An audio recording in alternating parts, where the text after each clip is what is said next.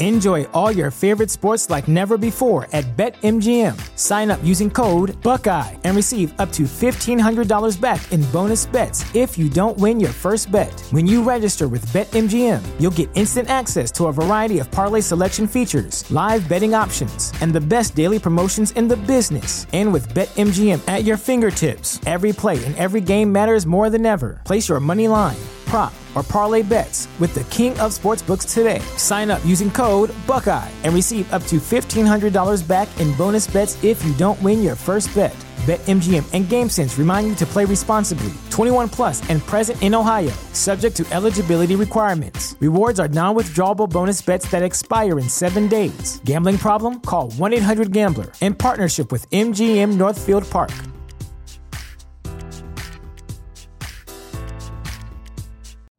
You know how to book flights and hotels. All you're missing is a tool to plan the travel experiences you'll have once you arrive. That's why you need Viator. Book guided tours, activities, excursions, and more in one place to make your trip truly unforgettable. Viator has over 300,000 travel experiences to choose from. Everything from simple tours to extreme adventures and all the niche, interesting stuff in between. So you can plan something that everyone you're traveling with will enjoy. Real traveler reviews give the inside scoop from people who've already been on the experiences you're considering. So you can plan with confidence. Free cancellation helps you plan for the unexpected. And 24/7 customer support means you can travel worry-free. Download the Viator app now and use code Viator10 for 10% off your first booking in the app. Find travel experiences for you. Do more with Viator.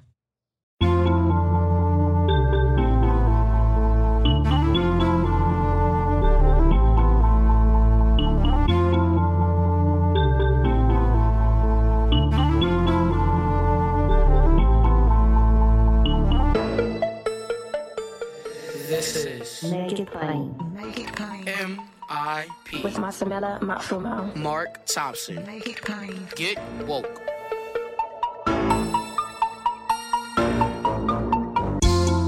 God bless you. Good morning. Get woke. Ladies and gentlemen, MIP is COVID free.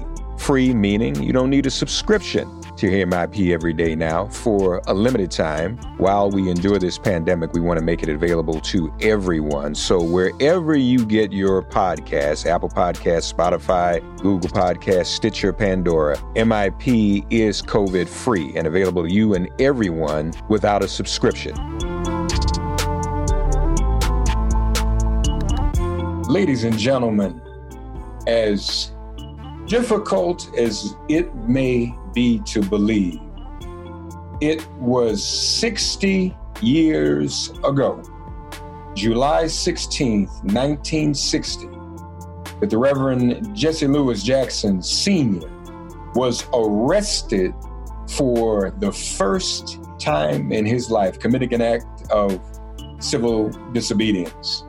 And we have Reverend Jackson here now to share that experience with us. Reverend Jackson, how you doing, man? Very well, sir. Congratulations on your 60th anniversary. First of all, a lot of people don't know the story. They know about you at A&T. But before you went to A&T, you went to the University of Illinois, right? Well, there as a football player, and actually what happened was I was in a senior speech class, and I had to do a speech with 25 annotated bibliographers. I was home for the first time, and I went to the colored library. They didn't have enough books. So go to the downtown, my friend will give you the books. I got there, and two police were with her, and they were laughing. I thought it was not coincidental. And she said, I'll give them to you in a week. I said, it's just school bus. Let me get them now. Did you hear what she said? And I got the message. I cried. I was hurt. Leave my friends the first time I hadn't seen them in 6 months. So that summer, that January actually, Jackie Robinson came to Greenville during a state NAACP convention. Mrs. Hall at the airport refused to sit in the colored section because it was dirty.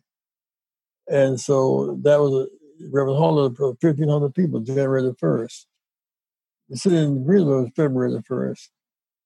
So it was a pregnant moment, Mark. July the 16th, we gathered, eight of us gathered together at Springfield Baptist Church. Reverend Hall was pastor. Went to the library. We were arrested. And you went there at the time.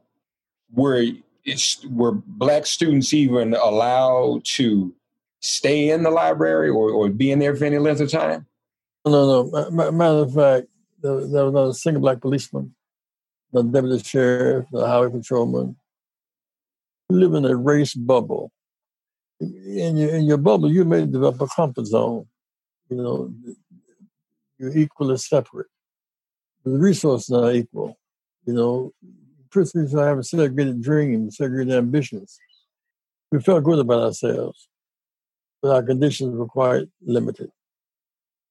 And it's interesting, you were just there for knowledge and education. You went there to get books for your homework assignment, and that was denied you.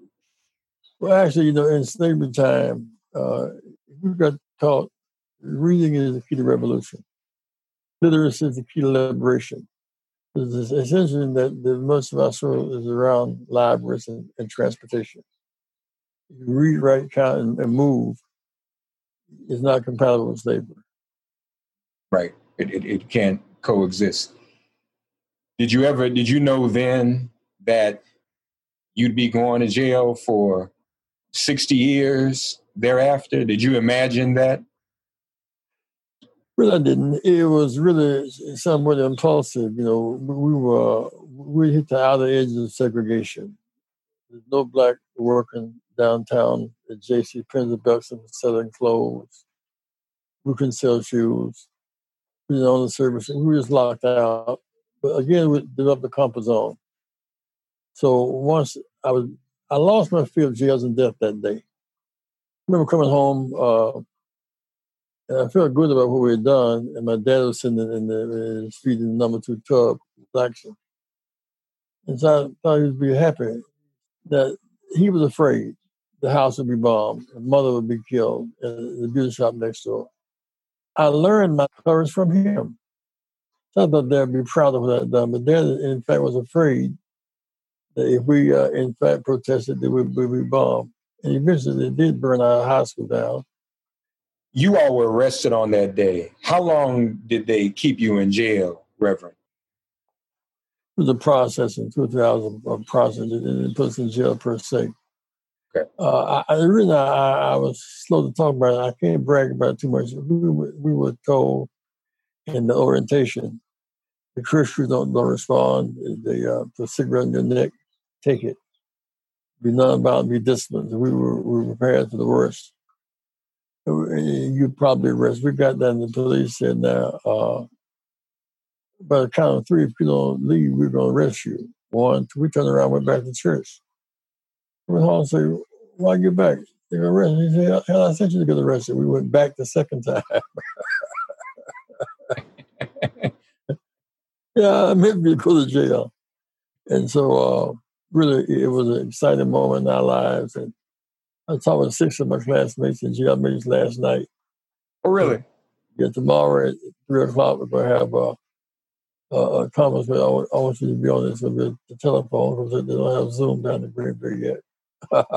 Oh, okay. Yeah. Tomorrow at 3 o'clock Eastern Time, we're going to talk about the transmission to them. I mean, we couldn't apply to Clemson. My receiver, one of our mates, the professor at Clemson. Another one, the First Baptist University of South Carolina. So really, we were chosen well. We had the discipline to take on the fight. Yeah. And the bug bit you then, didn't it? Yeah, it became a struggle for dignity. I went to A&T that fall. Yes, sir. The citizens had gone to A&T February the 1st, but by that fall, they were back as usual. And SNCC was formed that spring in Raleigh at Shaw University. John Lewis and Julian Vaughn and Marion Barry and Alva Dawson and Dan Nash and Ella Holmes Norton, that group. And so essentially we were thinking about sitting in Greenville. Nashville planning tour with Brother Jim Lawson, Shane Bevel, and Bernard Lafayette. Greensboro did it, like 200-mile radius. It was a pregnant moment in time. And I think we represent our generation well. We hooked up at SCLC with Dr. King. And I was the NAACP youth member at the time. And the Public Accommodation Bill was a slightly, the day he gave the speech in Washington, from Texas to Florida to Maryland, we could use a single public toilet. My high school class could take a picture of London State Capitol. And I think about where we are today. Black mayors in Montgomery, Alabama, and Selma, Alabama, and Birmingham, Alabama. So the King never saw a black mayor in Atlanta. Yeah. We had four since he was killed. Yeah. And what it means to have 60 blacks in the Congress.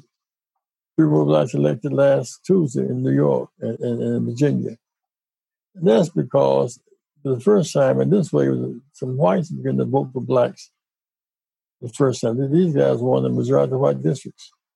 There's something afoot now that's worth embracing. Do you see in many of the young people today, in this moment of reckoning, Black Lives Matter and all that, people still out demonstrating in the street? Our friend Tamika Mallory arrested to try to get Breonna Taylor's killers arrested just on yesterday. Do you see the activism of this generation as similar to what you did 60 years ago? Yeah, it must be applauded. One thing we did, we connected with it. We didn't start something new. We extended something.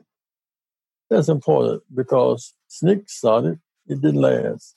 Panthers didn't last. Those who were connected to Dr. King was connected to the National Baptist Convention. Kicked out some of the convention, but my point is, movements last. Our movement must have roots, must have depth, survive the long haul. But this generation of protests is magnificent. I appreciate every moment of it. And I march whenever I can. Yes, sir. And we appreciate you still marching. But see, what concerned me about Louisville, Breonna Taylor, 60 is the home of Ali. The 70% of West Louisville doesn't have internet. Yeah. So while we focus on the police, be careful. Police represent the epidermis, the outer layer. This thing is bone deep. And inheritance and access mean more effort and hard work. And so it's not police patrol, they don't control.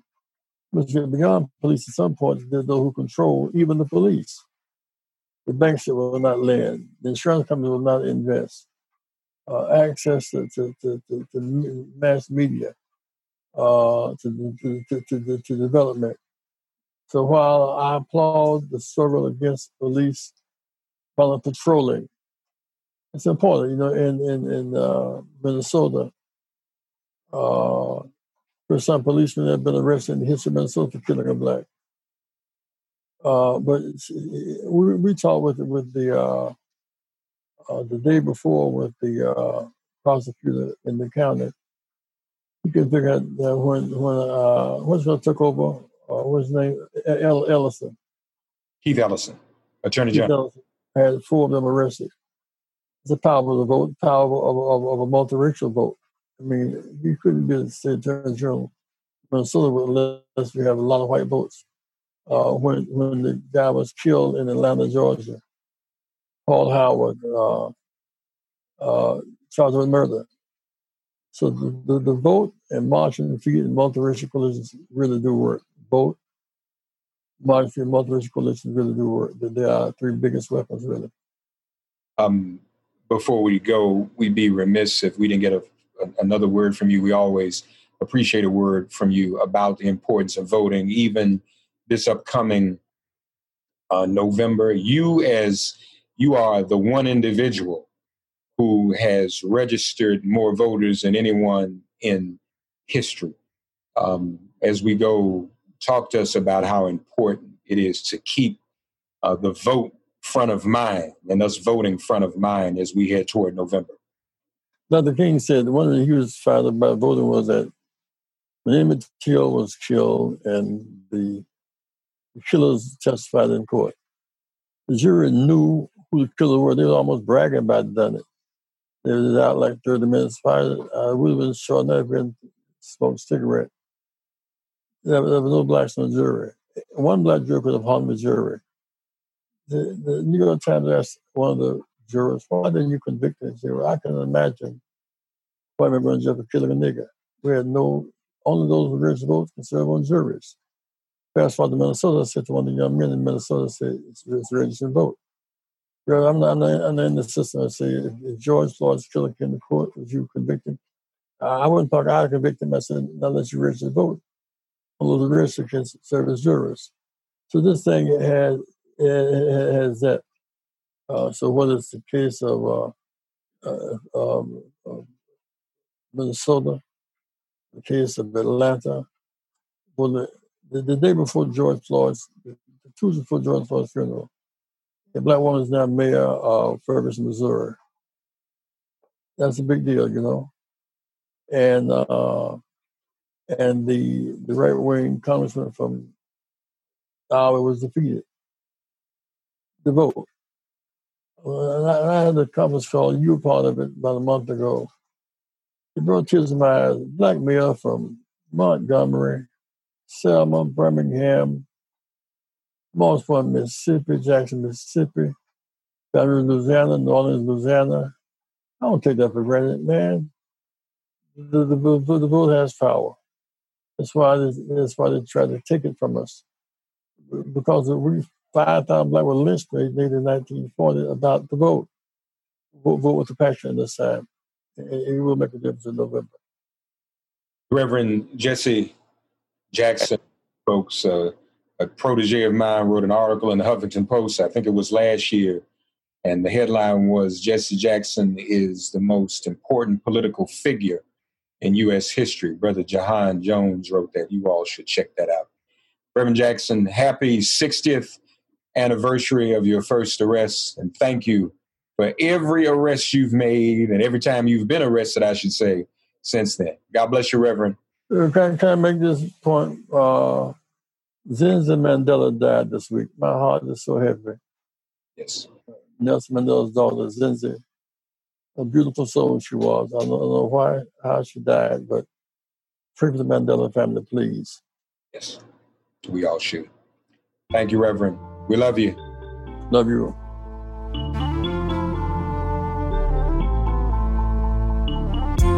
Of course, ladies and gentlemen, once again, one of our favorite times of the week and one of our favorite segments is, of course, Thursday Coast with the founder of Daily Coast and Civics with a Q. This is now my go-to person when it comes to, polls and prognostication, all of the time exclusively. CivicsWithAQ.com. Markos Moulitsas joins us now. Hey, buddy, how are you? I'm doing great. How are you doing? I'm good. Always good to see you and talk to you. So, were you surprised Jeff Sessions lost in Alabama? No. I mean, Donald Trump has been ragging on Sessions for 3 years now? So 4 years, like his entire term. And so it was in a place like Alabama, which is as Trumpy a state as you can get. It was always going to be a tough slog for him. And it's a bit of a sad ending for a sad character. And I mean, I'm not sad for him, but it's a little pathetic to go from where he was as sort of the dean of the Alabama political establishment to just sort of being tossed aside like nothing in a Senate primary. So do you still not see any path to victory for Doug Jones? There is a path to victory. Is it a very realistic one? He is, I'd say he's probably the most endangered senator of any kind. And there's a lot of really endangered Republican senators. So it's just, it's a state that Donald Trump won by 30 points last time. Trump's not going to win it by as much this time around. The whole country's tightening in a really interesting way. I mean, the reaction against Trump is pretty severe. Sessions might have been the better candidate to run against in a general election, just because he's so hated by Republicans that it may have split some of those off. But the Alabama Democratic Party, excuse me, the Alabama Democratic Party Tuesday night and Wednesday went on the offensive against Tuberville, the Republican nominee, and he's a football coach, and they're dredging up. They're dredging up. Account. The Alabama. That's why you know what I'm talking about. The Yes. Alabama Democrats Twitter account has inspired me all its own. I mean, and the language they're speaking in Alabama, which is a college football state. You know, I grew up in Nashville, as you know, and when people start tweeting, Tuberville lost to Vanderbilt, that's damaging in Alabama. Okay. So when I saw that, I said, because I asked Doug when he was on the show like 2 weeks ago, I said, so man, are you going to work the whole Alabama Auburn football thing? You know, Doug wants to be magnanimous and all this. Yes. Mark, I want to keep it, at a civil level, because that's uncivil in Alabama when you do that, if you don't know. So when I saw these tweets, I was like, and people are retweeting this. It's gone viral. Like, they like blood has been drawn. So that's why I'm wondering: is this some type of a path to victory? I mean, it is a path, and to me, that it would take three things. One is you get some blood. You peel some people away from Tuberville just on his football record, and there's some pretty good digs that they've gotten in. Some I think it's striking blood. I mean, it has to be. Number two is Trump's falling support nationwide. And Trump is still going to win Alabama by a lot. But if he wins it by 20, it's a lot easier for Doug Jones, a Democrat, to win as opposed to if Trump wins by 30, right? It's just simple math. It's how much you have to overcome that top of the ticket numbers. And three, and this one is going to be bigger moving forward, is COVID. Just on Tuesday, the governor of Alabama announced that she was imposing a statewide mask requirement in Alabama, and she's been Trumpian Republican, has fought the whole idea of COVID being a thing, and even she escaped because Alabama, which is not a big state population-wise, has been hitting over 1,000 daily new cases of the coronavirus, and their death rate is at an all-time high. If you look at it per capita, they are now amongst the top states in as far as coronavirus hotspots, and people are going to die. The Republican rank and file in Alabama, they're not gonna want to wear masks, and even Kay Ivey, the governor, was like, we're not going to enforce it. We're just going to require it, but we're not even going to try to enforce it, because they know if they try to enforce that thing in Alabama, you're going to have these a-holes with AR-15s walking around screaming about freedom, right? So it's going to remain unchecked. Next door, Florida's not even trying. They're not even trying to keep this thing under control, and you're going to export this stuff across street borders because viruses don't care about geographic boundaries. And so to me, COVID and the reaction to this now, out of control epidemic in those Sunbelt states is going to have a profound impact on what happens in November. And I'm not talking just Alabama, I'm talking in Florida, in Texas, Arizona, I think is already out of reach for Trump. I mean, I think it's gone for the GOP, both at the presidential and at the Senate level. And people are not happy. And in civics, you can go. We track all 50 states' attitudes towards the coronavirus. So you can see how in states like Texas and Arizona, and I actually haven't checked Alabama yet, but every other state is almost the same sort of trajectory, where people are increasingly disenchanted, not just with the federal government's response, but also with state government response. Obviously, right? They're getting hammered. And that is going to translate into Republican troubles up and down the ballot. So does Doug Jones have a chance? I still think he's going to be the biggest margin. The biggest margin of loss is probably going to be Doug Jones. But the way things are trending, I'm not willing anymore to say like, yeah, he's a goner. Alabama Democrats, you also check out the Twitter account, and they are so good. A new one. All the football teams he left. Tommy Tuberville said he'd leave Ole Miss in a pine box. Days later, he left for Auburn. Never told his players goodbye. At Auburn, he had a wandering eye every year. At Texas Tech, he dished a recruit during dinner to leave for Cincinnati. He lost the Iron Bowl 36-0. The Vanderbilt loss. But here's one. Listen to this. Senator Jones got justice for 4 little girls murdered during church by the Ku Klux Klan. Tommy Tuberville thought a 1-game suspension was enough when one of his players was accused of rape. Which one cares more about your daughter's future? So, yeah, that's why I asked, because when I saw that, I was like, maybe we have. Yeah, and the thing about Alabama, which is very similar to Mississippi, and if you look at the Panhandle in Florida and Georgia, is that white people are overwhelmingly Republican. I'm talking in Alabama, it's probably 88%. If you're white, you're 88% likely to be a Republican. So obviously talking about this, racial social justice issues is critical for Doug Jones. He needs a massive Black turnout, which he got. That's why he's senator in the special election. He got huge Black turnout in Alabama.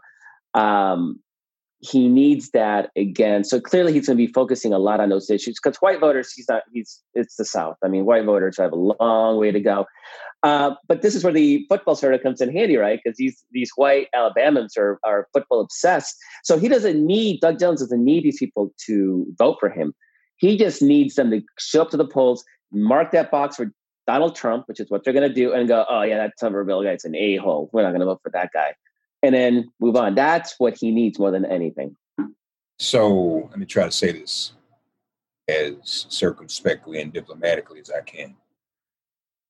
If I were in a conversation with someone in Doug Jones's camp, and I said, well, you should reach out even more to the Black community and Black voters and women, and they were to say, well, yeah, Mark, we're in a tight race and we need some of these white voters too. Marcos Malitzis might insert himself to the conversation and say, no, well, that's actually wrong because most of those white voters are going to be Republican anyway. And so don't play too much to the wrong crowd, right? Yeah. So it's interesting that you bring that up because I actually spoke with Doug Jones' top consultant before he won the special election. I ran into him in Washington D.C. at an event, and so I asked him about that. And I was like, does he really have a chance? And the way he described it was like a seesaw, right? Like you talk to the Black community, and then white voters are pissed off, and so they start losing them. And you go to talk to some white voters, then Black voters are pissed off. And so it's sort of a tightrope that they have to walk for sure. Now, I will say that as we've talked about a lot in the last several years, is that white women are actually gettable, especially white educated women. And Doug Jones did a good job of eating into Republican support, into white women. Against the reason he had record Black turnout, and white women weren't as Republican. They're still Republican, but not as Republican. That was his winning coalition. Now, in the special election, Trump wasn't on the ballot, and he was running against a sexual predator. And he still almost lost because Alabama. So it's a tough slog. But he knows he needs that Black support. And the good thing about going after educated white women is that they're actually pretty good on racial justice issues. By talking racial justice, you don't turn off. And in fact, while Alabama is a big anti-abortion state, those educated white women are actually very much pro-choice. So it's not as much as a tightrope. If he's trying to win white men, forget it. I mean, it just ain't going to happen. There are over 90% Republican. But if he wants to peel away some of those white women, he can do so in a way that doesn't turn off the Black community and vice versa. And I think that's a tightrope he's going to have to walk in. And when we're talking about football, like I said, he's not trying to win that vote. He's trying to suppress it. He's trying to say, that guy's an a-hole. I don't want to see his face anywhere. And that's what they're going for. And if it works, it'll be one of the grand political coups of the definitely of this millennium so far. Because he shouldn't have been senator in the first place, and there's no way he should be reelected. So if he pulls it off, it would be quite the feat. So it may not hurt to keep this an Alabama-Auburn football thing for women and men. That might work. Okay, Florida, out of control. Out of control. How those people down there, meaning the administration, the governor's administration, can even live with themselves. Does that? Well, let me be clear. Was Florida always in play? Is it in more play now, or just what? So Florida was always in play. Florida is always in play, and Florida doesn't move, right? So Trump won it by 1 point. DeSantis, the governor, won it by a third of a point. We lost a Senate race there. Bill Nelson lost 2 years ago by a quarter of a point. And right now we're seeing states like Arizona and North Carolina, and definitely the Midwest Trump states, Pennsylvania, Michigan, and Wisconsin. They're all really starting to look out of reach for Trump. Florida's 50-50. Florida doesn't move. And you can you can see this there's a proxy way to kind of get a sense of where Trump is in any state. You can go to Civics with a Q, look at his Trump approvals by 50 states, and look at his approval number and add between 0 and 2 points, roughly. And that's how much he's getting in the head-to-head against Joe Biden. And if you look at Trump approval in Florida, he's at 47%, and it's just flatlined. It doesn't move. Florida is like its own special kind of political twilight zone because we're even Georgia, you've seen some movement, and Georgia's a historically red state, and Biden he's not pulling away, but what used to be a tied race, now he's up by 2-3 points. North Carolina, we're seeing consistently Biden's up by 5. In Pennsylvania, we just saw a poll by Monmouth, which is probably the best pollster in Pennsylvania, had Biden up by 12. Now, I'm not sure he's up by 12, but in our numbers, we're definitely seeing Biden pulling away in Pennsylvania, Wisconsin, Michigan. I think Michigan for sure is out of reach for Biden. For Trump. Arizona's out of reach for Trump. So all these states, you're seeing these numbers move. And Florida is 50-50, and Florida feels like it will always be 50-50 to the end of time because it doesn't budge. And that's why we can ill afford some of the mishaps we've historically seen in Florida as well. That's dangerous. There was a member of Congress, I can't think of her name right now, who said, and you've kind of just said it just now. I mean, we can't, she went farther than me. She said, don't trust any of these numbers, that Biden is ahead and mopping the floor with him. We cannot get comfortable with that. You agree? Yeah, there's, and we've actually had this discussion before. You tell liberals we're winning and they freak out, right? Oh, don't say that. Don't. We're winning. It's okay to know we're winning. But if we want to use a sports analogy, it's football. We're winning, 21-7 at halftime. Does it mean we all go home? No, of course not. We got to play out the game. And I don't think there is a single liberal, progressive, Democrat, leftist, however you want to describe them, that's saying like, all right, we're good. Let's call it a day. Everybody knows that we're going to have to fight all the way. We're going to have to play this out to the very, very end.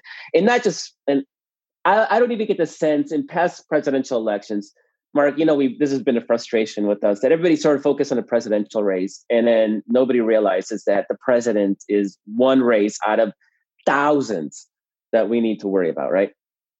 That's not happening right now. Democratic candidates down ballot in even long shot races are raising ungodly amounts of money. Jamie Harrison in South Carolina raised $13 million in a quarter in South Carolina.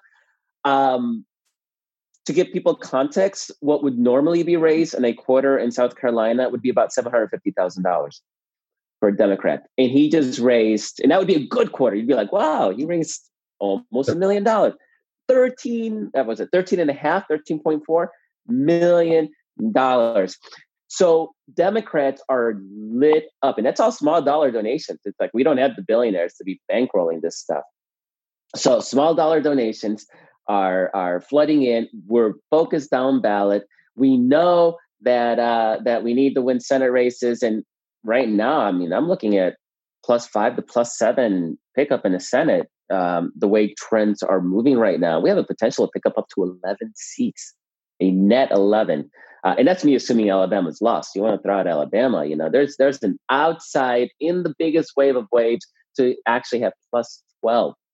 Am I expecting that? No, don't call this a prediction, but that's how many seats are actually in play. And they're in play in places that we shouldn't be playing. Alaska, Kansas, Texas. I mean, these are not historic, South Carolina. These are not states that should in any circumstances be competitive at the Senate level. They are, because Trump and the GOP have just so screwed things up. And it really comes down to the pandemic. I mean, it is actually going to be the death of the GOP unless something dramatic happens in the next few months. But what are they going to do? I mean, you have the Republican campaign. You have Ivanka Trump like doing an endorsement for Goya food, like on Twitter, and they think this is funny or clever, or they're not trying to win votes. They're trying to get a cheer from their deplorable base.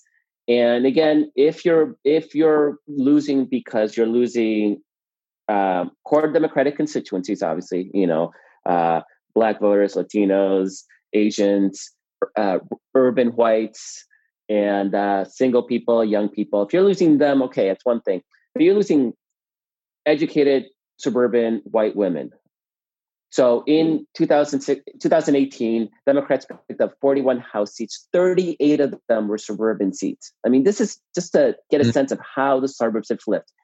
How is, I endorse Goya, going to win you back suburban white women? How is calling Black Lives Matter a symbol of hate going to win you suburban white women? How is ranting about Hunter Biden in the Ukraine, which I guess is a thing again, how is that going to win you suburban white women? They're not trying to win votes, which is why when I say we're winning and I don't see how they turn it around, is because they can't run a campaign to win the votes that they've lost.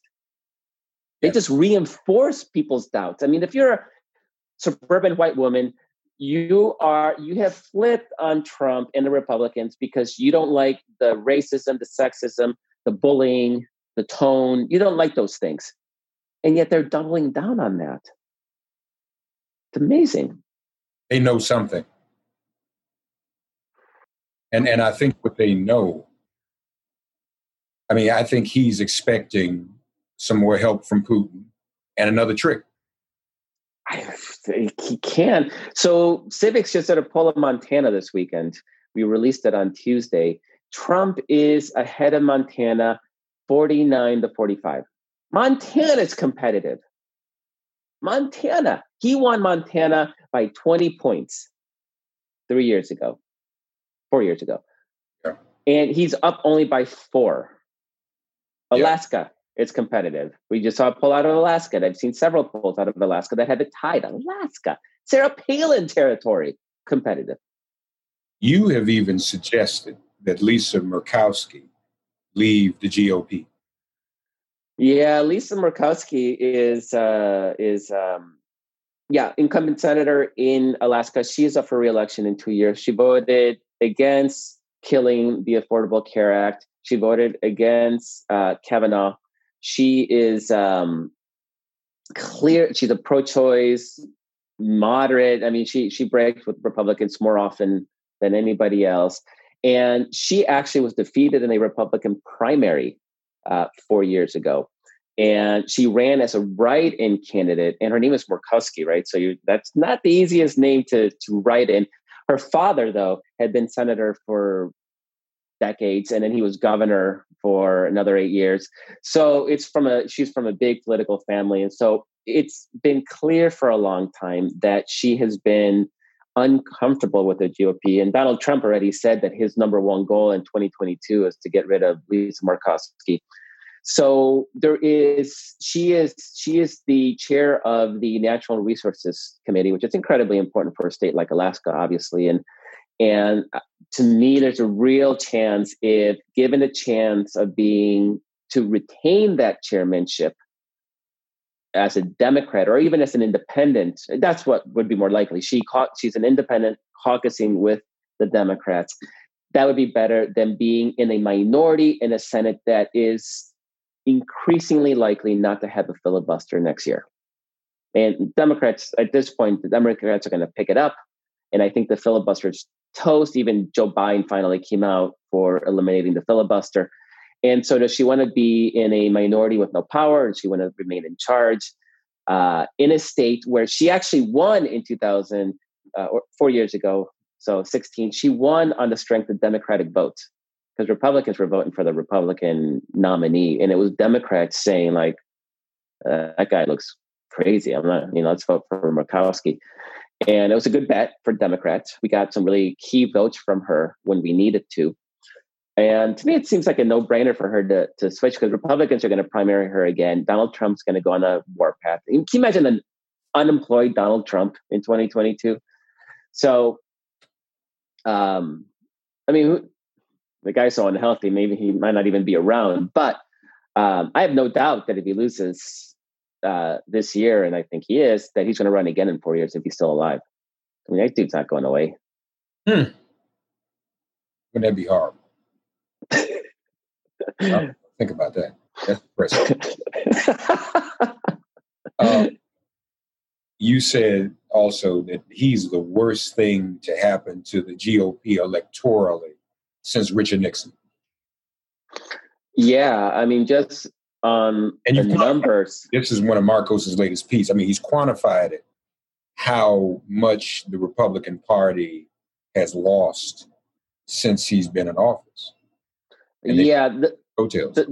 I mean, he's lost ground in the Senate, but the Senate was it was a very favorable map in 2018. But still, they've lost ground in the Senate since 2016. They definitely lost ground in the House. They're down over 40 seats, and that's despite the fact that the Senate or the House has been gerrymandered to benefit Republicans. So it'll be really interesting after this reapportionment how those districts get redrawn, because Democrats now have a much greater say in most of the key states in the redistricting process. In the state legislatures, I mean, you've seen dramatic realignment. I think it's 300-400 state legislators have flipped to Democrats from Republicans. Governorships. I mean, it used to be, and you might have the numbers in front of me. I don't have it in front of me, but it used to be something like 38-12, and now it's 26-24 Republicans in governorships. 33-16 in 2016, Republican to Democrat. Now it's 26-24. I mean, it's almost 50-50. Yeah. So 3 years. Yep. So that in a lot of those governorships have been critical governorships in states like Wisconsin, Michigan, oh my God, state legislators, Nevada, state legislators, Marcos. Listen to this, you all. In 2016, 4,121 Republican state legislators to 3,164 Democratic state legislators. In 2019, 3,834 Republican state legislators to 3,442 Democratic state legislators, a pickup of 278 Democrats. And that makes a difference in redistricting, does it not? It makes a difference first of all, it makes a difference in just legislating. Everything. But it also makes a difference in redistricting. And a lot of those pickups have been really heavily focused on states where we have used redistricting as a reason to rally fundraising and attention. Their ability to redistrict is severe, or to really draw districts to their advantage is severely hampered. And here's the thing, is that redistricting is not just the U.S. House, it's those state legislatures themselves. So by blocking them, and what happens when you, in some of these states, we actually can write our own districts now. But what happens when you block, even if you can just block them, you have one chamber. Like in Texas, we need 3 seats, I think, in the state house to take control of the Texas State House, which I'm really confident we're going to do that this year. We can block redistricting. So what happens, it gets thrown to a judge, and a judge will always write fair districts, and will always take a fair district over a Republican gerrymander, and it dramatically changes the math, both at the federal level, at the U.S. House, but also in those state legislatures themselves, because you have a state like Michigan, Republicans have had supermajorities in those chambers when they lost the popular vote in 2018 in those state legislative races. That's how heavily gerrymandered they are, right? They make Detroit one big district, one district, and then draw themselves. It's gerrymandering, and so the ability to block those gerrymanders is going to dramatically change the shape of governance into 2030. That's how important that has been. It's something we've been focused on for the last 4 years. It's definitely something that it's going to be a critical consideration this year as we choose where to focus our state legislative dollars. And but it also means just policy. I mean, you have trifectas, Democratic trifectas in states like Virginia, right? What do? They just voted to get rid of all Confederate statues, right? From the symbolic to the practical on things like choice, like things on assistance to low-income people. These issues matter. We won the governorship in Kentucky, right? Blood red Kentucky. This is a state that Trump, again, won by about 30 points. You had the governor say, we're going to extend our universal health care to all Black families. It matters who we elect. It's literally a matter of life and death. I mean, you look at Democratic-led states and Republican ones now, not in the initial crush of the virus, right? When it just hit us and nobody was prepared and people didn't even know how it was spread, right? We had 3 months to prepare. States like New York, New Jersey with Democratic governors, they got their stuff together. Like those states have Connecticut, their rates are low and you got to watch it. It's dangerous, it's scary. But then you look at Florida and Arizona and Georgia and Texas, where these Alabama, Mississippi, Oklahoma, where the Oklahoma governor now has COVID, where ideology trumped science and people are dying, and thousands of people are going to die, tens of thousands, hundreds of thousands, because from Trump on down to those governors, they refuse to listen to the science, to the experts, because that's sort of the core Republican ideology. It's finally out in the open. It's overtly racist. It's anti-science. It's anti-good governance. And obviously, we're seeing what those repercussions are. And that's why I think Trump has really crushed the Republican Party. And so in 2018, what was the 2018 campaign for Republicans? It was Salvadoran gang members. Remember, there was just 3 Salvadoran with all the tattoos, looking fierce and scary. And that was their 2018 campaign. And the caravan from Honduras. Oh no, the caravan. They got their asses whooped. Like, people are like, we can handle, that's okay, right? The fear mongering didn't work. I don't even know what their campaign is in 2020. It's Confederate statues and Goya beans and something about Hunter Biden, where, Trump on Tuesday, or it's Hunter Biden. like, is there a single person in the world that's wondering where Hunter Biden is, except maybe Joe and Jill? Why hasn't Hunter called, right? I mean, maybe. He can't even focus. They tried this Obamagate thing, right? And Republicans have an ability, when they get their right-wing machine focus on something, they have the ability to turn it into something like Hillary's emails. But they don't even know what to talk about because Trump's all over the place every day. And so they can't even come up with a message that they can run on. So it's just this mishmash of nonsense and racism and sexism. And they look at Joe Biden, and I gotta say, Mark, that I disagreed, obviously, with Joe Biden getting the nomination, but Black voters made this very conscious, deliberate choice to pick the most boring, non-offensive in racial and in sexist terms candidate possible, right? The old white guy, because we don't want to threaten this relation, this race anymore, and everybody else, it's going to be more of an issue if they're a woman, if they're Black, if they're Latino. That's dangerous. Let's just pick the boring white guy that everybody knows. And obviously, I disagreed with that decision just on ideology, right? But holy shit, is it paying off? It really is paying off. They don't know what to do with Biden. He's sleepy. No, he's creepy. Like they can't really go to their sexist and racist, and that was all deliberate, right? Black voters knew that. Like it was clear in focus groups and in polling. Like this is not an accident, political accident. This was a conscious decision Black voters in South Carolina and elsewhere made to pick the guy that Republicans would have a hard time running against because they wouldn't be able to resort to the racist and sexist tropes. And it really is working. They haven't laid it. And COVID's been great, right, for Biden, because it forces him to not campaign, which the best Biden is the Biden that's not speaking publicly, which is the sad truth. And then Republicans are frustrated. I'm going to get a call now. Did you let Marco say that it's best for him not to campaign? I'm just accepting. Go out, do scripted events, like he just did his release of the climate change plan. A+.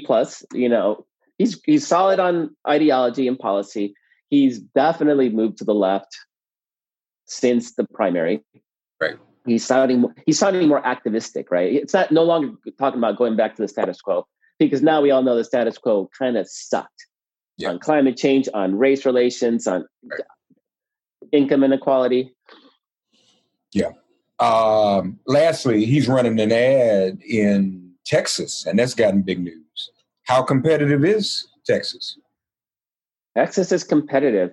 This is one of those states that if you were to go to civics and you would look at Trump's approval number and then people's feelings towards the federal and the state response to the COVID crisis, they're all dramatically shifting. And as Trump's approval numbers drop, like I said, it's almost directly correlated. In fact, I think it's directly correlated right now. I haven't found an exception where Trump's approval numbers match his share of the head-to-head vote against Joe Biden. And Trump was like at 55% at the beginning of the year in Texas. And I think right now he's at 47%, which still means he's around 49% of the head-to-head, which means he wins. But it's like this, right? His numbers are going down. And that's the difference. If the election was today, Trump wins. I mean, I'm not good. But it's the way the trends are headed. And the fact that Texas is just getting slammed both in new cases and in deaths. I mean, they're averaging triple-digit daily deaths at this point, and those numbers are going to get worse and worse and worse. So, yeah, I absolutely think Texas is competitive. And not only is that important for the presidential, and I want to just kind of keep stressing this so people realize it, it doesn't even matter if Biden wins Texas. The fact is we have a chance to win the Senate seat in Texas with MJ Hager. And she has a better chance to win if she only needs 5% of Trump voters to not vote or split their ballot, as opposed to if Trump was winning by 10. I mean, that's the key. It's how do we get these down ballot candidates over the hump? We also need to win in state legislative races so we can have a say in redistricting. That's a big factor. So, and you have competitive congressional races, both defending some seats we won in 2018, and there's a couple new pickup opportunities as well. All of this is tied in. So the better Joe Biden does at the top of the ticket, or inversely, the worse Donald Trump does, the better our chances are of us to have this massive wave election down ballot. So absolutely, Texas should be fought. Yeah. No, it absolutely must be. Folks, we must be competitive everywhere. It ain't over yet. Stay motivated. Check out dailykos.com, civics with a Q.com. Things are looking up. We want them to stay that way. So, in 2018, we had this sort of same debate, right? The polling looked really good, and we don't want people to stay home. But they didn't, right? Because now the motivation is, oh, God, we need to, we can't let Trump win. The motivation is, how do we create this dramatic shift in our nation's politics by just wiping out the GOP from top to bottom? We have a historic opportunity right now to take what has been 4 years of absolute horrid Trump governance and make some good out of it. Like pull something, that silver lining that says we dramatically transformed our nation's politics. That's what's on the ballot this time. It's not whether we get rid of Trump. Trump, I think, is gone, absent shenanigans of it's how deeply we can deliver pain to the GOP. And we, like I said, it's looking really bleak for them. Let's throw that anchor. You said throw an anchor, but not a lifeline. Now, you didn't realize it earlier. You Freudianly said, "Oh, Biden," a little earlier in our conversation today, and that's not uncommon. But we had this opportunity in 2008, and Obama, student of Lincoln, threw a lifeline. So when everybody, because he could have been vanquished then, the party, it was electorally done then, and this time, though, you all heard Marcos. Even if it's President Biden, we need to make sure that this is an anchor, not a lifeline that is thrown. Just want to emphasize that point. Because we already have them, as I said to y'all, and I've said it before too, sometimes we repeat ourselves because repetition is key to people getting it in their minds. Fox News is repetitive vis-a-vis their propaganda all the time. So repetition in media makes a difference. So I've said this before. Mm-hmm. That we have a multi-party democracy within the Democratic Party. So we just need more than one party. Well, let's just break up Democratic Party like they broke up Ma Bell. And let's have a women's party and a Labor Party and African-American party. And we'd have them all. Just have all these different, I would be totally fine with it if that's what will make people feel better. But we do not need a party exclusively for the benefit of rich white men, which is what the Republican Party is. Note I said rich white men, because some of y'all poor white men think it's for you, and it really isn't. That's the point Reverend Barber's been. He's been doing what he's doing, trying to get that in y'all's heads. Some of y'all still don't get that. There's my party. No, it's not. So, and that's why you're down of COVID. That's why your jobs aren't coming back after COVID. Yeah. Right? So I know everybody can't handle that right now because you're caught up in the Confederate statues, because you think that's going to put food on the table and pay the bills after COVID. I don't know how, but we need to. It's a distraction from that reality, and it makes you feel good somehow. I don't know, but anchor. And Marcos now make the argument. We can't have one party democracy. Okay, well, let's do a monopoly breakup of the Democratic Party and just have everybody in their own party. And then when they all come together, when it's time to come together, no big deal. And we agree anyway. If you want to have a Republican Party that says we should spend less or there's market solutions for some of these issues, great. But anti-science, Jennifer Rubin is a Washington Post columnist and a never Trumper, conservative, and she just wrote a piece where she says, just destroy the Republican Party. It's done. It's broken. We need a party that has solutions for climate change and race relations and income inequality. And I'm like, yeah, it's called a Democratic Party. It exists. Right. Yes, that's the party that cares about those things. But if they want to come up with a new party that just says less government involvement, we say no, the government's more involved. Okay, great. That we can have that argument. But what we have now isn't a ideological. We're not even arguing with facts anymore. Like, we're fact-based, they're not fact-based. They're hue-based. And that's just not a party anymore. It's not worth saving. DailyCoast.com, civics.com with the Q. Marcos Melisses is always here with us every Thursday for Thursday Coast, and we have fun doing this. Thank you, buddy, as always. Thank you so much. Have a great weekend. All right, you too. God, you are our refuge. Send our ancestors to guard our doors. Cast out this virus from our communities and our bodies. Heal, bless, and protect everyone listening and their loved ones. Thank you for listening to Make It Plain and Get Woke. Remember to listen, like, and subscribe on Apple Podcasts, Spotify, and wherever you get your podcasts. If all minds are clear, it has been made plain.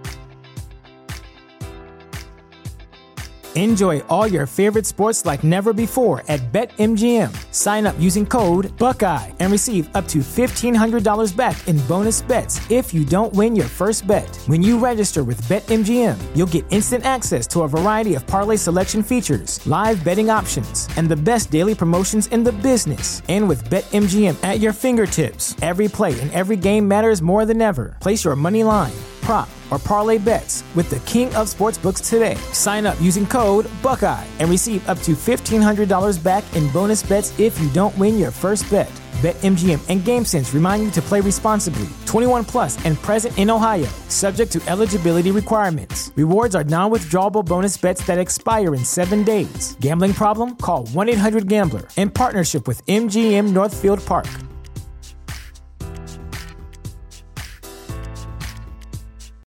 Without the ones like you, who work tirelessly to keep things running, everything would suddenly stop.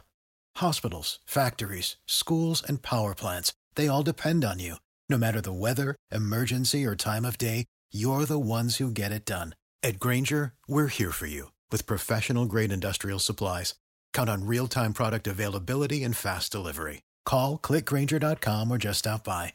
Grainger, for the ones who get it done.